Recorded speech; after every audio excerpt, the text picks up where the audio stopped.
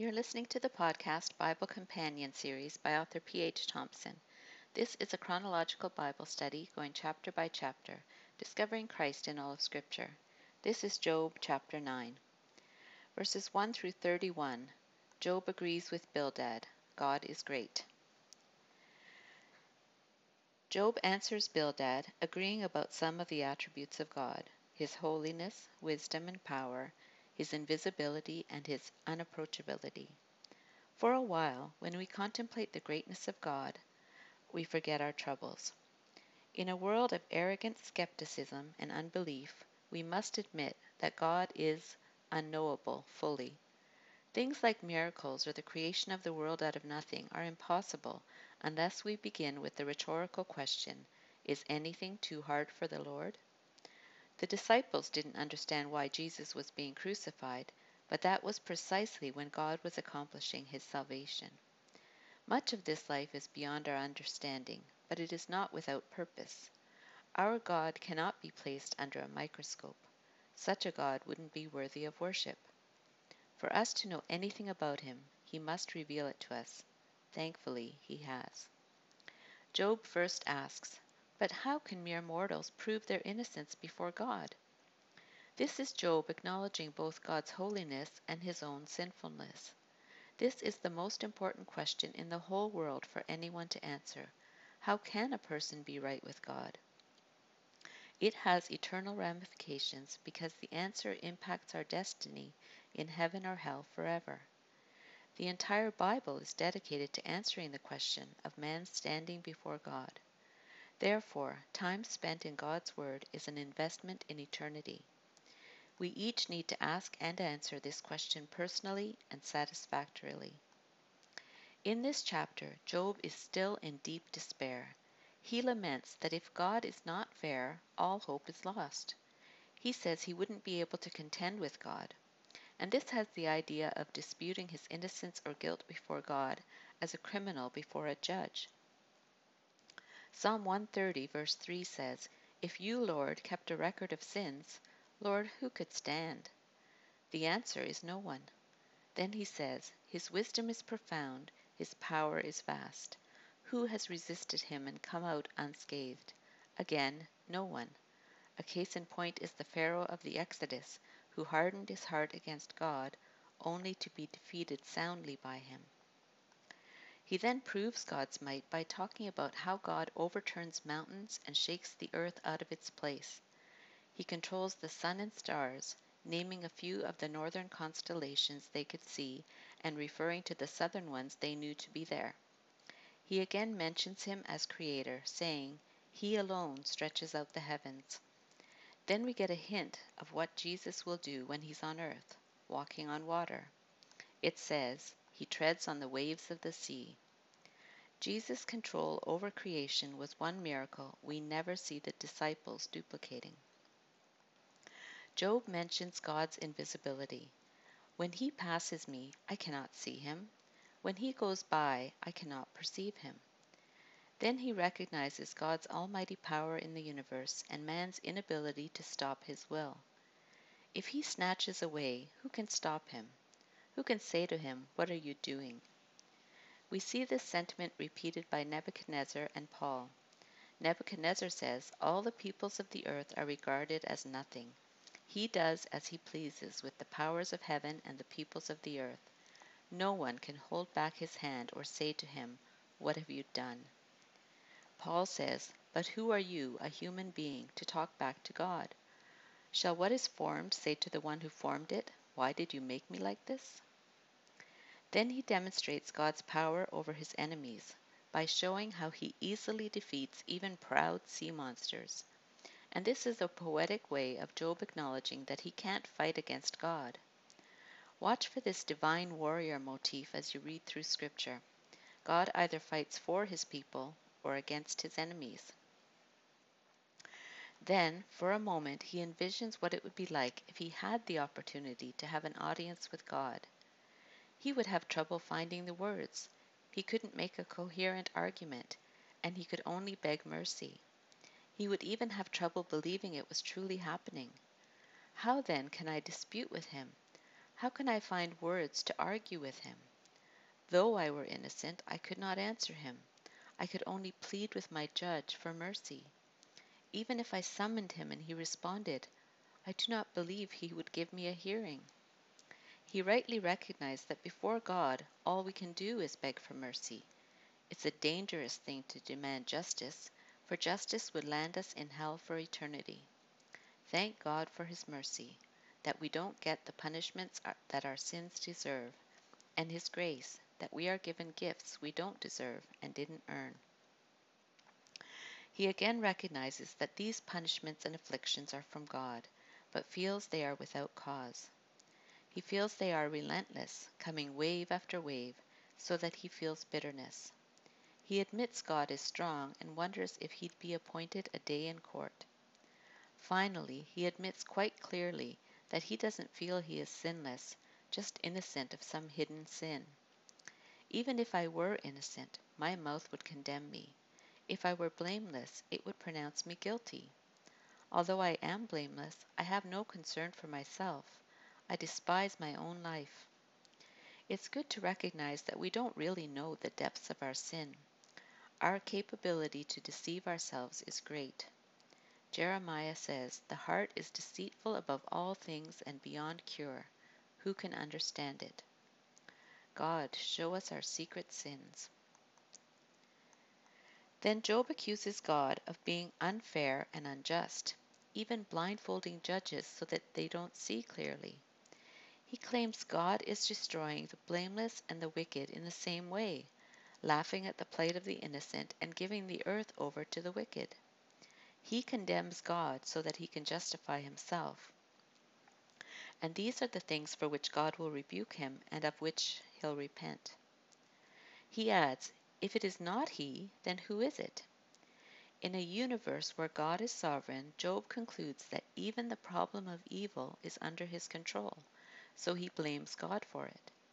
And this is the view of many when they are confronted with wickedness in the world and they try to make sense of it. They blame God for it, claiming he is either not all-powerful or not good. They fail to account for why there is any good in the world at all. But the problem of evil is not answered in one sentence, and I won't attempt it here. We'll consider different aspects of it in the conclusion and as we make our way through the scriptures. Then, to show the speed at which this life is passing by, he describes a fast courier, a swift ship, or an eagle swooping down on its prey. His painful, meaningless days have filled him with despair.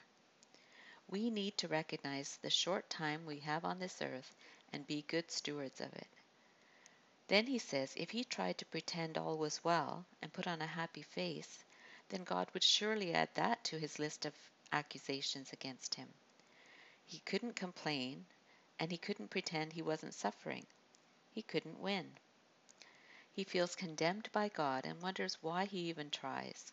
Even if he were to make an effort to clean himself up, to wash himself with snow water, or cleanse his hands with soap, God would still plunge him into the pit. So why bother? Verses 32 to 35, Job laments that there is no mediator. Then we get to the heart of Job's complaint. In this passage, Job laments his situation. He has some serious questions for God, namely, why am I suffering? Yet he knows he is dealing with the God of the universe, and one does not just saunter into his presence and demand answers. He realizes he's not dealing with just another man whom he can take to court. He is not a mere mortal like me that I might answer him, and that we might confront each other in court. Numbers 23:19 reminds us of this as well. God is not human that he should lie, not a human being that he should change his mind. Does he speak and then not act? Does he promise and not fulfill? Job knows he is not capable to speak on his own behalf.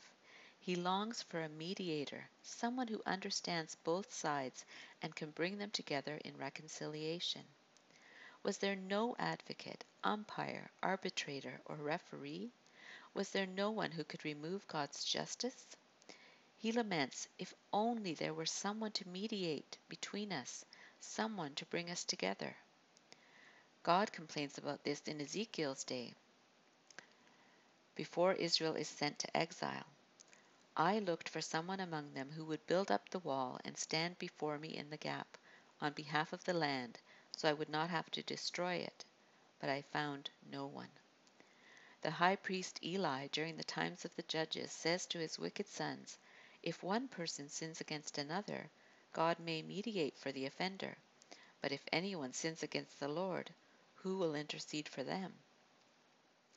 Disputes can turn ugly very quickly. It can happen in labor talks, on the baseball diamond, or in a marriage. When you have two parties, each with legitimate complaints and concerns, or at an impasse because neither side will compromise, you need outside help.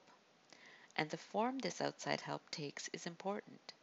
You don't want someone who is vulnerable to accepting a bribe, one who can be threatened or coerced, or one who starts out with a bias toward one side or the other. He must be trustworthy, fair, and blameless. Moreover, he must have a clear understanding of both sides in order to bring them together. How difficult to find such a peacemaker. Job knows he needs help, someone who will put one hand on him and one on God and find a peaceful solution. O Job, if you only knew that such a one would come. 1 Timothy 2:5 says, for there is one God and one mediator between God and mankind, the man Christ Jesus. So Job isn't the only one who needs a mediator. As sinners, we are in such a predicament as well. We are rebels against the King of the universe. R.C. Sproul says we have committed cosmic treason. We are guilty before the Judge of all the earth. There is nothing we can do to fix our situation. Moreover, we have no right to even approach this holy God to appeal for mercy. Enter the God-man Jesus. He is the eternal Son of God, and yet he took on flesh. As a man, he could understand our predicament, and as God, he could do something about it. And while it's nice that someone understands our trouble, unless they can do something about it, we're still in peril. If I was drowning and someone jumped into the water beside me, started flailing their arms and swallowing water, it wouldn't mean much to me for them to say, I know just how you feel. I don't need sympathy alone. I need help. I need a hero to save me. And that's why Jesus is the best mediator. As a man, he understands how sin has ruined us, although he himself was sinless. He knew pain, hunger, thirst, exhaustion, rejection, and oppression. But as God, he could also do something to relieve our situation. And that situation was our broken relationship with God. We stood condemned. C.S. Lewis has two great quotes describing our predicament. Fallen man is not simply an imperfect creature who needs improvement. He is a rebel who must lay down his arms. Laying down your arms, surrendering, saying you are sorry, realizing you have been going on the wrong track, and getting ready to start life over again from the ground floor, that is the only way out of a hole. This process of surrender, this movement full speed astern, is repentance. And the second quote is, I'm glad at the way it came out, but at the conversion moment, what I heard was God saying, put down your gun and we'll talk. Christ is the mediator that Job could only dream about. We who live after the cross can see how our sympathetic high priest is also our deliverer. For we do not have a high priest who is unable to empathize with our weaknesses, but we have one who has been tempted in every way, just as we are, yet he did not sin. Jesus took the punishment, satisfying the wrath of a holy God. Because of his sacrifice on the cross, we can now approach this holy God and appeal for mercy based on the finished work of Christ. Hebrews 4:16 says, let us then approach God's throne of grace with confidence, so that we may receive mercy and find grace to help us in time of need. Paul says, and to wait for his Son from heaven, whom he raised from the dead, Jesus who rescues us from the coming wrath. John calls Jesus our advocate. If anybody does sin, we have an advocate with the Father, Jesus Christ, the righteous one. And 2 Corinthians 5:18 says, "All this is from God, who reconciled us to himself through Christ and gave us the ministry of reconciliation." So as a mediator between two opponents, he brings about reconciliation. He doesn't just say, "Why can't we all just get along?" or "Let's let bygones be bygones," or "Boys will be boys." He provides a real solution, not just platitudes. He truly solves our sin problem. A holy God will not just overlook our offenses. At the cross, love and faithfulness meet together, righteousness and peace kiss each other. 1 Peter 1:18 and 19 says, "For you know that it was not with perishable things, such as silver or gold, that you were redeemed from the empty way of life handed down to you from your ancestors, but with the precious blood of Christ, a lamb without blemish or defect." Hallelujah, what a Savior. Finally, Job wishes for mercy and longs for a time when he would not feel terrified by God. "Someone to remove God's rod from me, so that his terror would frighten me no more. Then I would speak up without fear of him. But as it now stands with me, I cannot." This is not that day. Scarlet Threads. So what scarlet threads or hints of Jesus Christ or application to the gospel do we find in this chapter? Job described some of the attributes of God, and because he is unchangeable, we can still praise him for these things and know that that it is the reason he can be trusted. Job said, "He alone stretches out the heavens and treads on the waves of the sea." The ability to do this is tied to being the Creator. Jesus walked on water. He could control nature because he created it. Job longs for a mediator, and Jesus is that mediator. You've been listening to the podcast Bible Companion series by author P.H. Thompson. If you enjoyed this podcast, please subscribe and comment. Continue listening for Job chapter 10. May God bless the study of His Word.